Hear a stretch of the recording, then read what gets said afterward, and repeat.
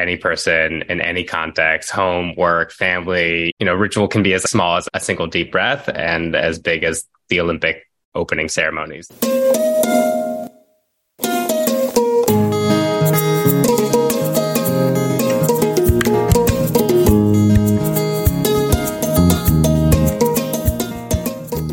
Welcome back to the Whole Human Work podcast, where we are exploring different ways of showing up to work, ways that are definitely more human, more grounded, more real. And that's why I could not wait for Ezra, our guest today, to join us. Ezra is a fascinating guy, and I'm fortunate to be connected to Ezra through his brother, my friend Jonah, who I lived with over a decade ago. I'll share a little bit about Ezra before we get into the conversation. He is a ritual designer, so he founded an organization called Ritualist, the first ever creative studio specializing in the design of secular ritual. This is a topic that I don't hear spoken about often at all, but we would all be well served to bring a little bit more awareness to the rituals through our lives, because we've all got them, whether we realize it or not. And if we can thoughtfully design them in an aligned way based upon who we are and what we want to create in the world, that can be powerful for us and everyone around us. Ezra is also an artist. He is a host and facilitator, and also, interestingly, an officiant. I love this quote from his website from a wedding couple. Literally the best, most personal, funny, meaningful ceremony we've ever seen. So that should give you a sense about Ezra and what this conversation is getting into, which I believe will open up a new way for you to consider the way in which you have the ability to infuse every day of your life with meaning and to connect with what and who is most important to you. Just take a moment, connect with the breath for a minute here. I think it'll just help get into the body and support us in transitioning into the conversation. I'm going to close my eyes here.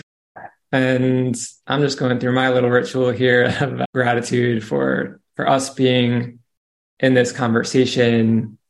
I'm going back to totally the different lifetime that it was when Jonah and I connected, and how that leads us to being here right now.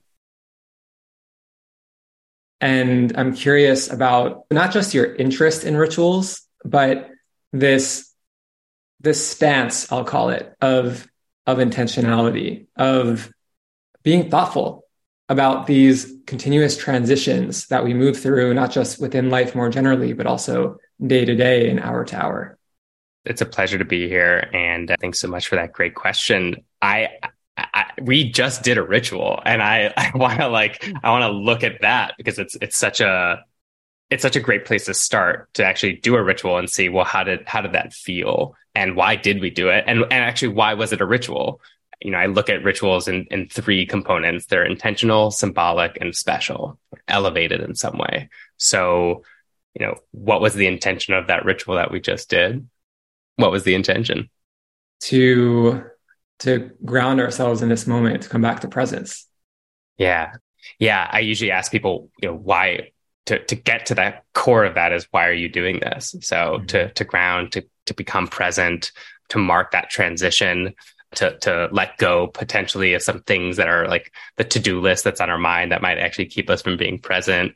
And then when I look at symbolic, I'll ask you, why are you doing this? Or why are we doing this? What does it mean to you? Rituals mean more than what they do. So functionally, what we did was we stopped for a second and took a breath and maybe closed our eyes, but it meant more than that. So for you, what does this mean to you? What does it signal about you that you started your podcast with me by doing that ritual?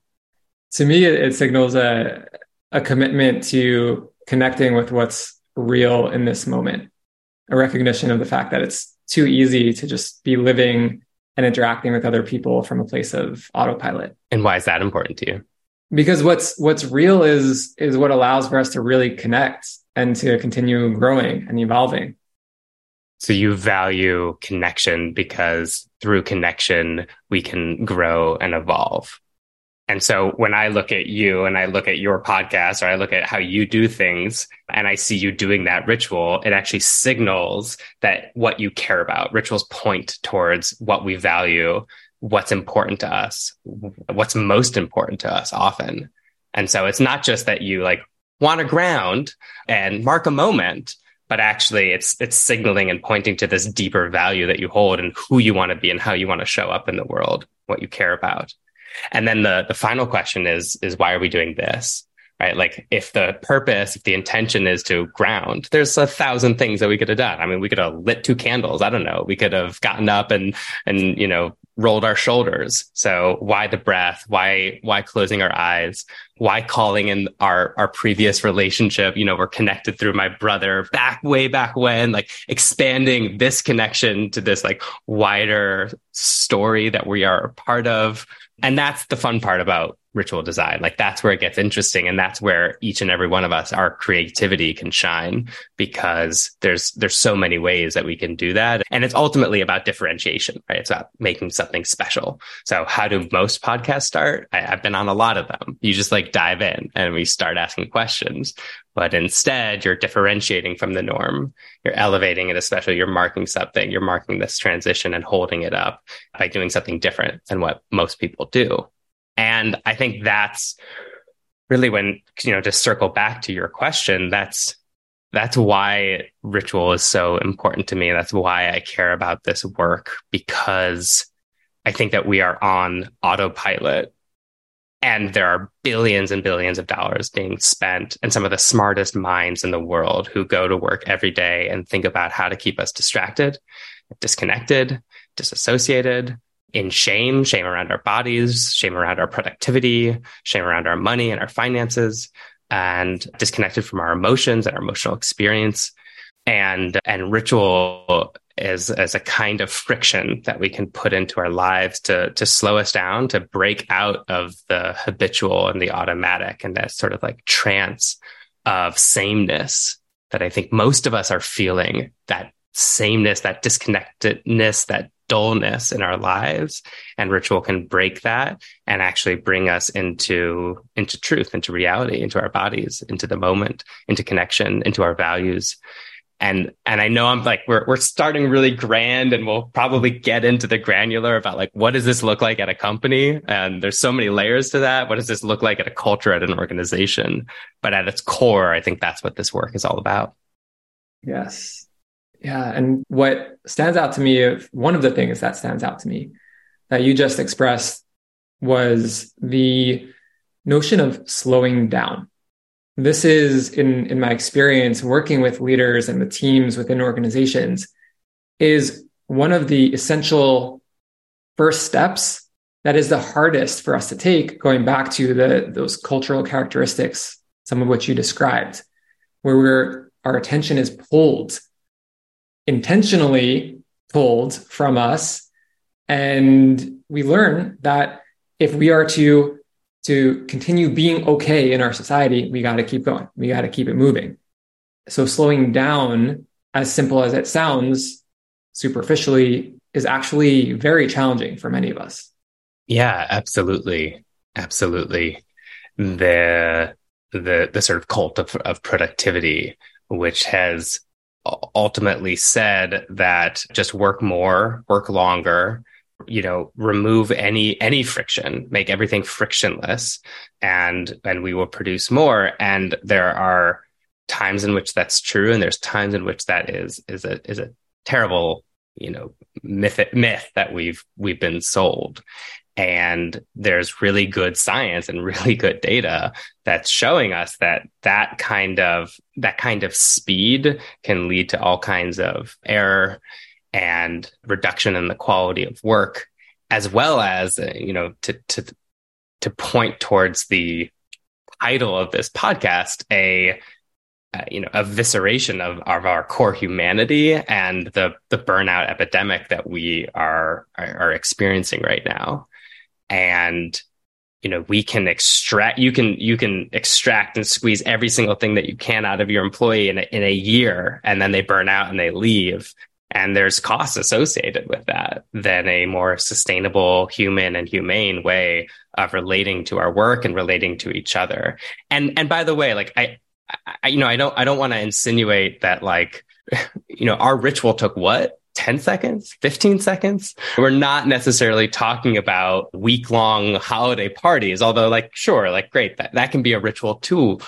I'm thinking about a colleague of mine at SY Partners, the agency, and their team has a ritual check-in at the beginning of their meetings where they just like hold up a number 1 through 5 on their hands of like how they're showing up to the meeting. And then they usually take about 10 seconds each, 15 seconds each to just like check in and say, this is where I'm at right now.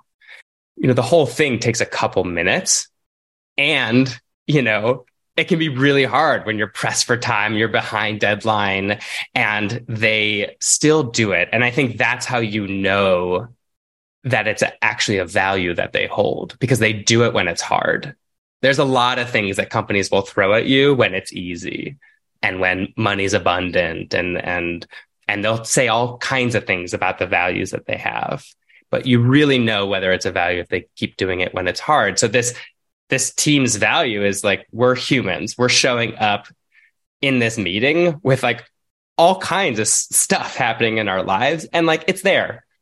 It's there. Whether we like it or not, it's there, and we're not going to take 30 minutes to process it and express it all, but we're going to at least acknowledge it and be able to show up for each other better. Because if I see that you're a 2 right now, rather than a 5, I might actually interact with you a little bit differently. I might be a little bit softer or kinder in my ask for you. And that matters because that builds all the things that we know is important.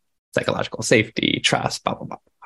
That really does affect productivity. But it's hard in companies because slow down to speed up, or slow down to have deeper impact, slow down to get better quality is a tough thing to really like believe. It feels counterintuitive. And that's kind of the point. Exactly. And you said one thing there that I want to just name and make an explicit point around. And then I want to continue moving in this direction of values and the way rituals support us in actually embodying values within a company.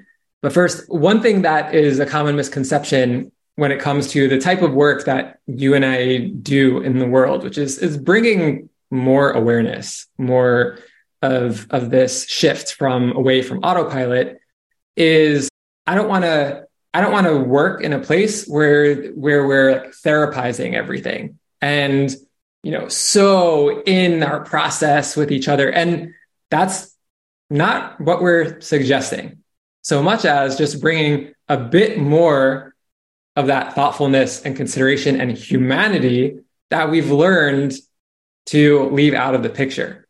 That is, it's just become normal to leave these very human ways of connecting and relating to each other out of work. And we're suggesting, well, let's bring that back in. Yeah, absolutely.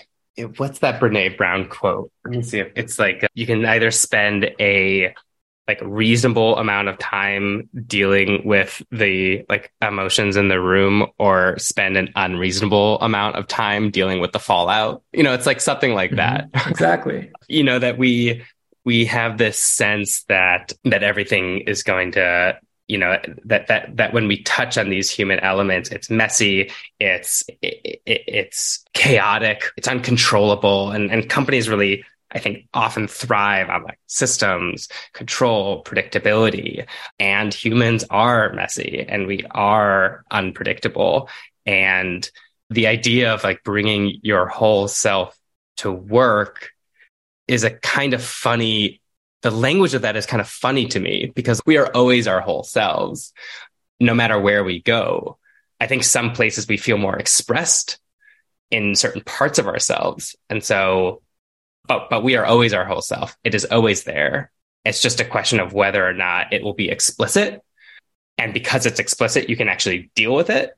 Or is it just going to be in your shadow, in the space that is outside of your awareness, there affecting things, but never able to be dealt with? And that doesn't mean therapy. Your boss is not your therapist. That's for sure. And your HR, person is not your therapist either. but they are a fellow human, you know, and that I think is critical that we bring in that element.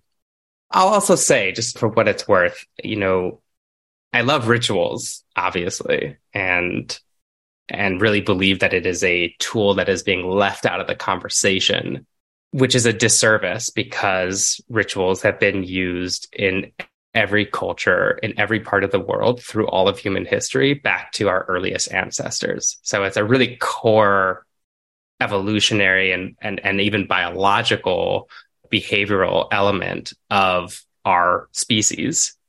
And especially critical to culture, right? There isn't a healthy culture in the world that doesn't have rituals, and yet it's left out of the conversation. So yes, I believe that. And at the same time, it's not magic. It's not the only answer. There's, like if you're onboarding somebody and you want a ritual that connects them to their teammates, like great, do that. And also tell them what their computer password is and show them where the bathroom is. You have to do both, right? Ritual doesn't just solve everything. And habits, routines, and traditions are just as necessary for a well-functioning organization. I don't mean put friction everywhere, slow everything down. We need the automatic, the habits that just roll and just function. It's really about making sure that we're being intentional about which thing we're doing and why. And we're using the right tool for the thing that we want to create, or the intention or the impact that we want to have. If a ritual would be a terrible tool to use if you're trying to create a habit, which is just automatic. And habits are terrible tools if you're trying to create a ritual. Like habitually, how many of us start our meetings with 5 minutes of Zoom chit chat about nothing as we wait for some person to show up late? And then somebody at some point is like, okay, well, I guess we should get started. And then what do you know, the meeting runs 10 minutes over, and even worse when it's like 15 people in the meeting and only 2 people or 3 people are chit chatting and everyone else is just listening on. Okay. So we're going through, it's just habit. We just do that because that's what we always do. And no one has ever decided or thought about or been intentional and say, like, what is our actual goal here? What's the impact that we want to have? And is this thing that we're doing actually serving us? And if not, what can we do differently? Yes, I like to think of myself as somebody who just questions everything, often to the point where it just gets annoying how much I question everything. But I acknowledge that when I'm working with my clients, for example, especially when I'm beginning work with a new client, that questioning things and interrupting those patterns, interrupting those habits, it comes with a perceived cost, whether that's consciously acknowledged or not. Meaning it can feel threatening at an embodied level, at a somatic level. It can feel dangerous to question and interrupt the way that we've been doing things within a culture, within a group. And I'm curious what you would say to that, just given that in my experience, it's such a prevalent kind of dynamic that exists, but we don't often acknowledge that, almost like that initial hump we have to get past in order to start creating these kinds of intentional changes. Yeah, this work is not easy. It is often, I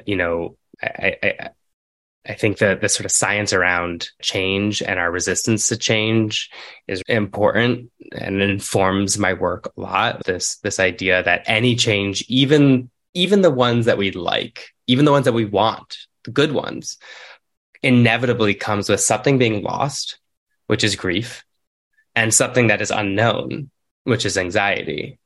But it's not the full picture, right? On the other side of loss is liberation, and on the other side of anxiety is hope. So we're going through these changes. We're having automatic, often reactivity, because that's how we're programmed. And yet we're not making space to have the full picture of it. I'm thinking about Zipcar when they were transitioning from a desktop to a mobile app. And this was like in early days when this was not a guaranteed bet. And like any major organizational change, there's There's people being let go, there's new hires, there's org restructuring, and there's a lot of anxiety in the air because of course there is. They had this ceremony where they like brought everyone into their main space, and they had a bunch of desktop computers, and they all got to take turns smashing the desktop computers to really signal this change in the company, to create a shared embodied experience of it. And I think whether implicitly or explicitly, to acknowledge like there's grief, there's anger, there's anxiety in the room right now. And that's okay. That's okay, because we're going to be able to move forward with that.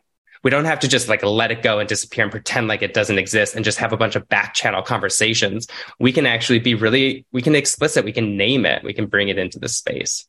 So yes, change you will always encounter resistance to change. And in a lot of ways, like one of my design principles is opportunities. So that resistance to change is just an opportunity. It just so speaks to what I believe is the heart of being able to move through change, which is allowing for all of it to be there. All that discomfort, all that uncertainty, the grief, the sadness, the anger, basically developing emotional literacy and a willingness to move through those kinds of spaces together, where we're going to see parts of each other and expressions that you don't typically see in your run-of-the-mill day-to-day at work.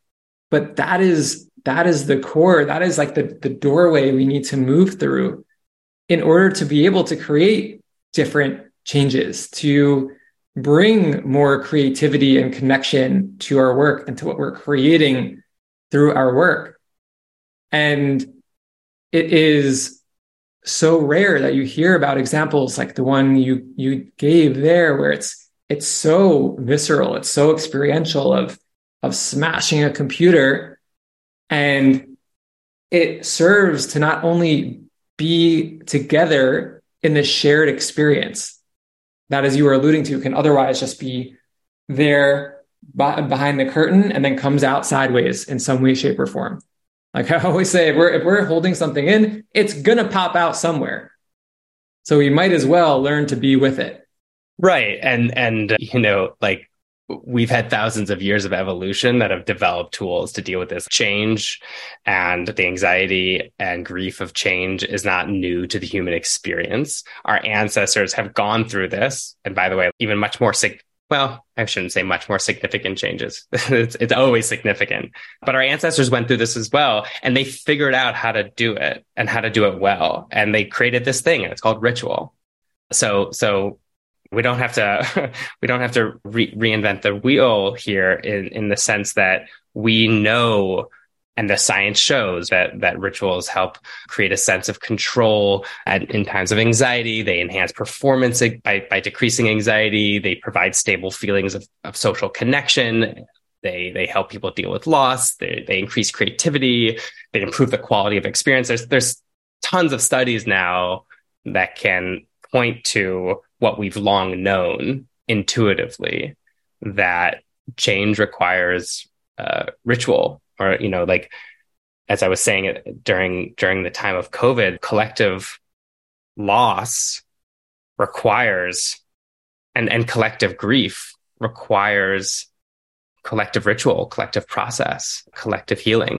Collective loss requires collective healing. And we often don't have those tools available to us because we assume that ritual they're rigid, and they must be passed down for thousands of years to make it a ritual. But like, we are creating new rituals all the time. And sort of to your earlier question, another thing that I would say to people who are experiencing some resistance around change is to remind them what my colleague Casper ter Kuile says: every tradition started as an innovation, right? Every tradition started as an innovation. So you just look at, where are you in your timeline? The things that you hold true and core, and we've always done it this way. Well, no, that actually started 20 years ago, Right. Yeah. Yeah. Or like my uncle, who I went to his Passover Seder for the Jewish holiday of Passover. And there's this book that you follow called the Haggadah. And I wanted to bring some new rituals. Hey, let's try some new things. And he was like, Ezra, what I love about Passover is that it's always the same. So he said. So he rejected all of my new rituals. And then I went to his house and I looked at the Haggadah, and his Haggadah that he was using was called the New American Haggadah. And it was like published in the 90s, it was like always the same. I'm older than this Haggadah, So I think we trick ourselves into, tell ourselves these stories because it makes, like we tell ourselves these stories that these things are timeless and forever, when really they are in constant flux and constant evolution. And the truth of the matter is the core identity of the world is impermanence. Nothing is permanent. And so it's actually a much more human and true experience to feel a little bit of that improv, that I think is where some of the best creativity comes from in this space. So let's build on that improv of recognizing and moving through uncertainty, which can be very confronting in a business world that prides itself on some illusory certainty that we can guarantee with the right data and the right language. And in this traditionally top-down approach to creating things in the world, to building businesses, that says as long as there's enough control over everything that's happening, we'll be able to keep moving forward, regardless of what's going on around us, regardless of what's changing, as long as we've got control. And this is one of the things that gets in the way of embodying values. We can have the best intentions in the world when we create a business. And the founders and the initial leadership teams can genuinely believe in the values that they speak to, the values that then go on the plaque that goes on the wall. And inevitably it becomes just another decoration, because oftentimes it's inconvenient to address questions of value when they come up. It can force us to let go of control for just a moment and come back to the essence of why. Come back to the symbology of not just the value itself, but why we all came together to work on this thing for this company. So I would love to get a little bit of your insight based on your experience working within organizations of different kinds, of teams of different kinds. What can be supportive of acknowledging the values, even when it feels like it's not the right time? Do you have an example from, of when you saw that happen? Yeah, let's see. There are many examples of what's the classic stereotypical value? Integrity. Acting with integrity. Many companies have some value related to being honest, being transparent, being responsible, accountable, and integrity in some way. And it's one that we tend to interpret in different ways, depending upon what's going to allow us to continue moving forward with our business in the way we intend, without sacrificing things like speed, without adding too much additional cost. We tell ourselves, okay, I know this thing is really not totally aligned with our values as a company, but the ends justify the means. Where we're going, and this is a classic issue within tech, where we're going is going to help the collective, is going to support humanity. If we cut these corners here and do these kind of shady things with the data there, the ends by far, because of the scale of our reach, justify these means. And when you're in the moment making those decisions, to come back to integrity and make a really challenging choice that is going to impact your life and the life of your employees, how fast that company can grow, that can be a really challenging moment to make a decision that is truly aligned with those words on the wall. Yeah. And even more complex when you're facing a decision in which the values don't actually, that when the values feel like they're in conflict with each other. Like, to use that example, let's just say that company also had the value of, creating an environment where our employees can flourish financially and do their best work, whatever. Yeah. Okay. So we can make these choices that are out of alignment with integrity, cut some corners, blah, blah, but it'll create profit. And didn't we say that we're meant to help our employees flourish? And like, I can give them all a raise. And if we don't do this thing, well, I'm going to have to cut some people or reduce salaries. So then what do you do? It's tough. There's no easy, I don't have a magic response to this or an easy answer to this. I think that, I go back to what I said earlier. Some of the core things that I know about values is that you only know it's a value if you do it when it's difficult. That's how you really know it's a value. There's the value of, not committing adultery or whatever. If you lived in a cave and never saw anybody, it wouldn't be much of a value. Like, it is a value when it's put into practice, when you're out at the bar. If you're like, well, I know that this is the value, but I also have this value about finding happiness and joy in my life. So, well, it doesn't really look like such an important value anymore. And I think that we humans are very skilled at telling ourselves stories that delude us and keep us the hero of I think we're all heroes of our own stories. And I think companies are also almost always the hero of their own stories as well. So we're very skilled at that. And I think rituals help us by embodying these values, by creating shared experiences around them, by holding them up as important. Because when you spend time with something, it's one of the ways that we show that we value it. By creating practices that bring it into our lived experience, I think that we become much more skilled at identifying when we're out of alignment with it.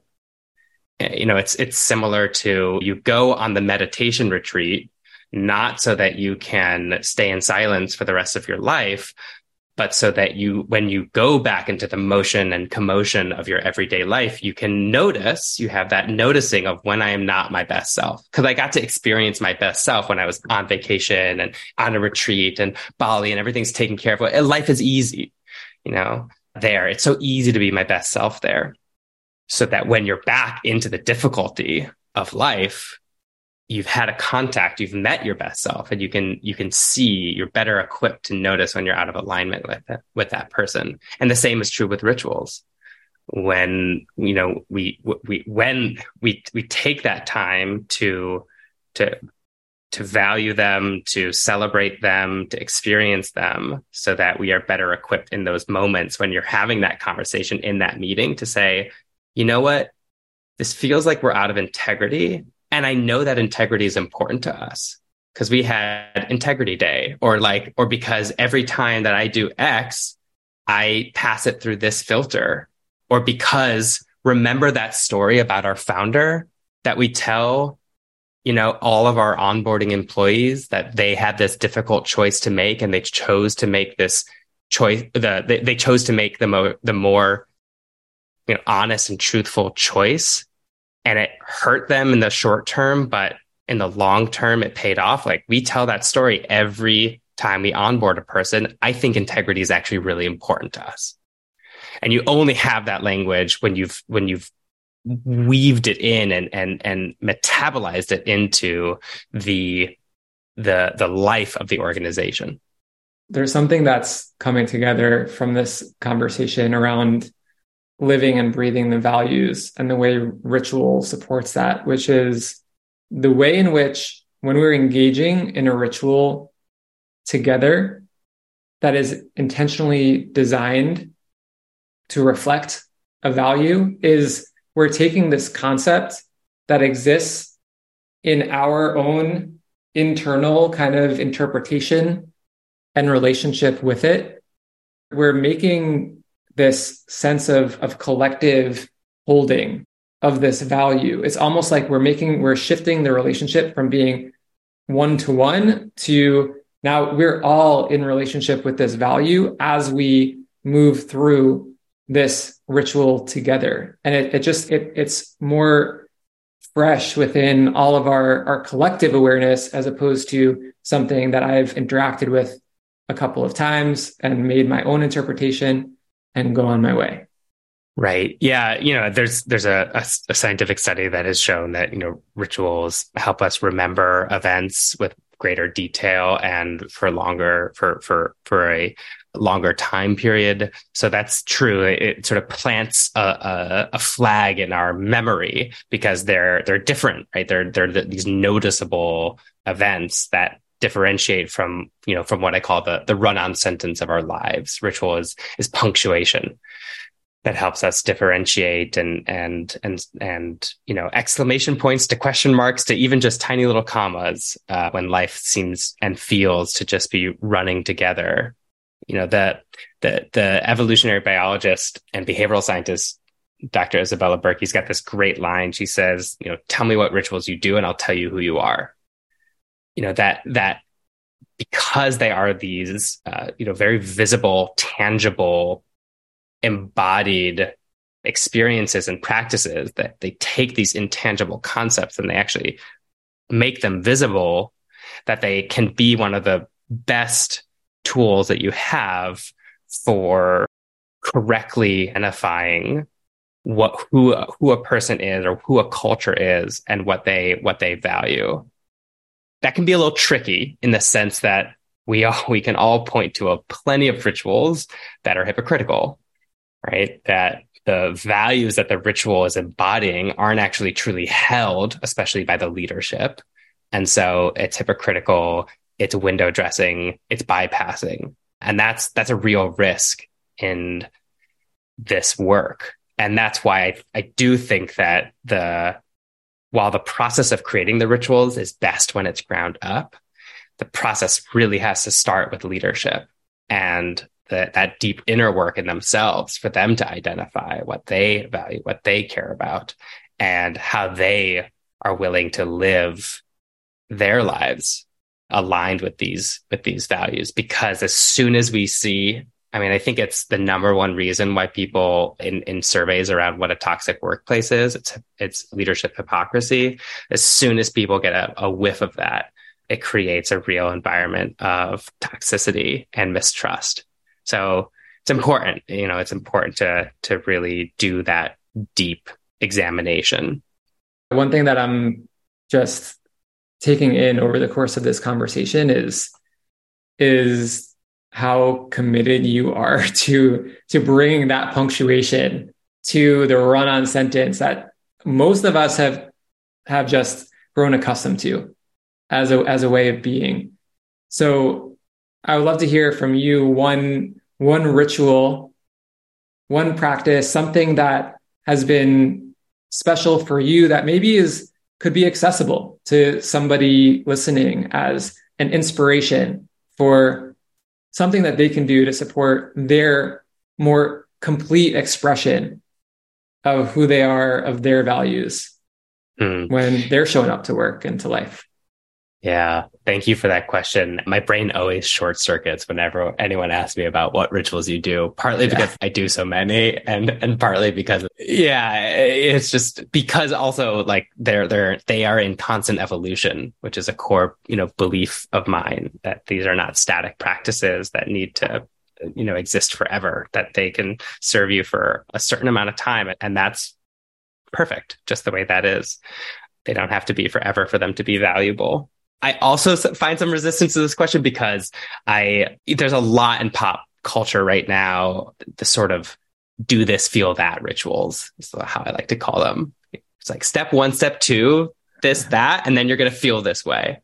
And it's a sort of like transactional relationship with ritual. And it makes it actually, it takes it away from its quality as a ritual because you've gone right to the what.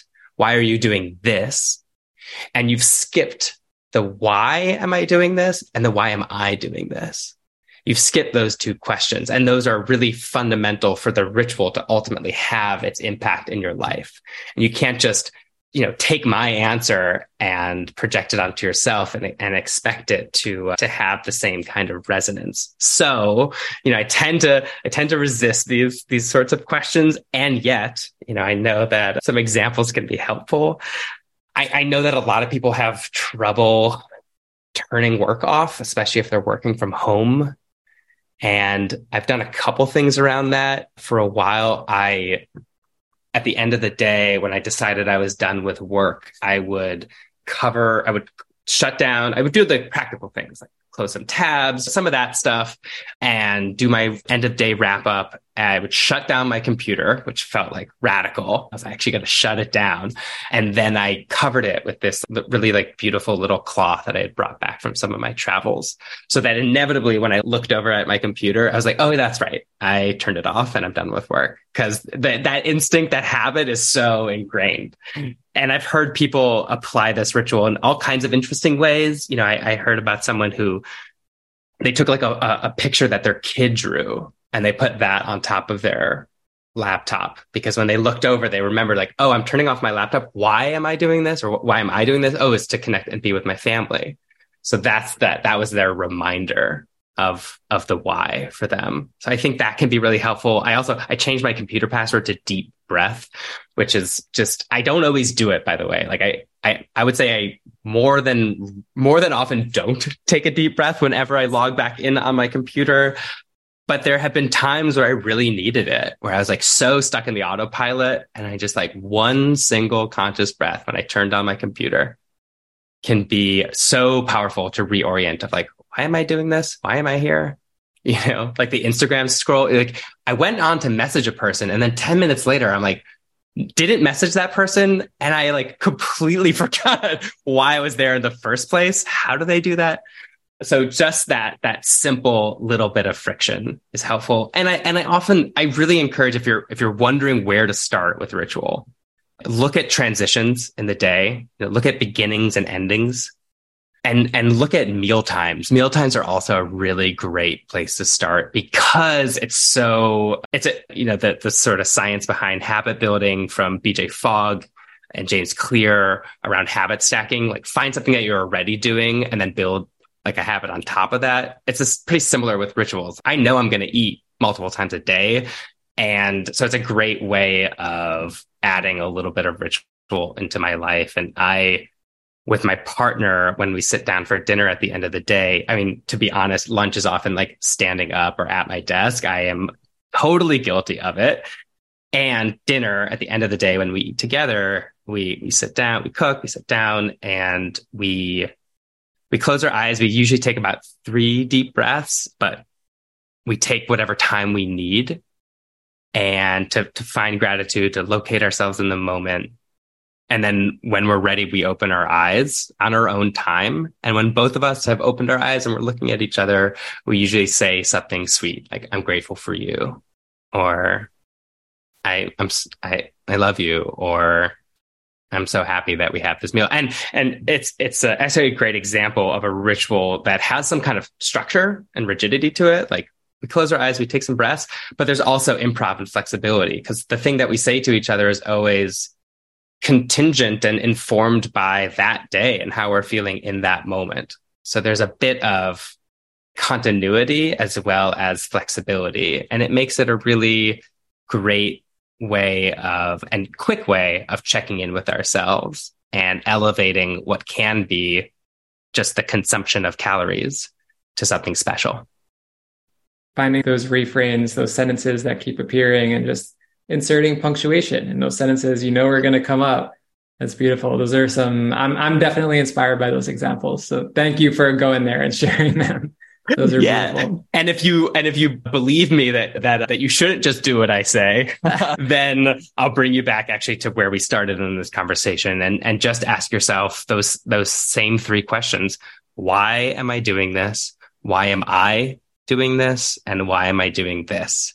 And you can use those questions both for creating a new ritual from scratch, and you can also use those questions for taking something that you're already doing and adding some more intentionality and meaning to it. Like if you make coffee every morning, total habit, why am I making coffee, and why am I drinking coffee in this way? And what are some special ways that I can bring more layers of meaning to it?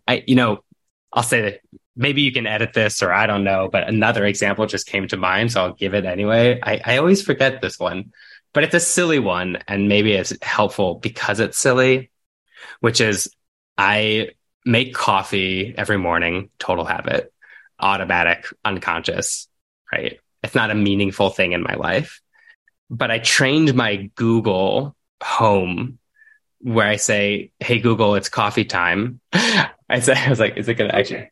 1 minute and 30 seconds. And that's starting now. Hooray, hooray for coffee. I don't know if you caught that, but it's so my coffee brews for 90 seconds. And then I just like trained it to say, "Hooray, hooray for coffee," which, it's like, it just brings a little bit of joy into my life. It's even every time it happens, like I just smile a little bit. And, we don't always have to think about rituals as these like massive productions. We can think about really just the spectrum of ritualization, right? Just like how many, just 1 degree more special than what's normal and what's what I always do. And even that can actually over time, bring a lot of meaning to your life. Yeah. Train your robots to encourage some ritual in your life. Google is not paying me for this. I wish. It's not an endorsement, but yeah. Yeah. Thank you, Ezra. So for those who want to look into ways to experience this with you, to go deeper into ritual with you, what are some ways people can do that? For sure, check out my website, ritualist.life, or you can find me on Instagram at ritual_ist, ritualist. My creative studio is called Ritualist, where I do this work. For sure, email me. My email is, hey Google, stop. That's the timer. Coffee's ready. Email me, Ezra@ritualist.life. I'd love to hear if you've got a ritual that you have or you just realized is a ritual for the first time. I collect examples of rituals as a hobby. I am a total nerd that way. So I'd love to hear from it, or if you're struggling with a ritual at work or in your life, shoot me an email. I'd be happy to chat. And if you are sold and really want to be able to apply this in your work life or home life, I have a course. It's a 7-week course. We learn in all online, but all live, where we learn in small little groups of 6. It's called the Ritual Lab. And we go in depth on the science of ritual, the art of ritual. And then we just spend a lot of time experimenting and practicing. So if there's like something that you're wanting to ritualize in your life, or, a team meeting that you're trying to improve, or a conference that's coming up that you want to make better, you can bring that to the group and we'll workshop it, coach it, give some new ideas for it, and brainstorm it with you. So it's a great practice of this work. And then you leave the course with awesome colleagues and peers that you can use for feedback for forever. It's an amazing thing. It's the best thing that I've done, I would say, in my career. And I'm launching new cohorts in the spring and summer. There's already a wait list. So definitely go on my website, ritualist.life/learn, and you can put your name on the wait list. Thank you so much for being here, Ezra. Thank you, Oren. It's a pleasure and a joy. And I feel really grateful to get to have this conversation. I hope that the words that we shared in this conversation that we had finds its way into people's minds and hearts. And I hope that it brings a new layer of meaning and purpose and connection in your lives.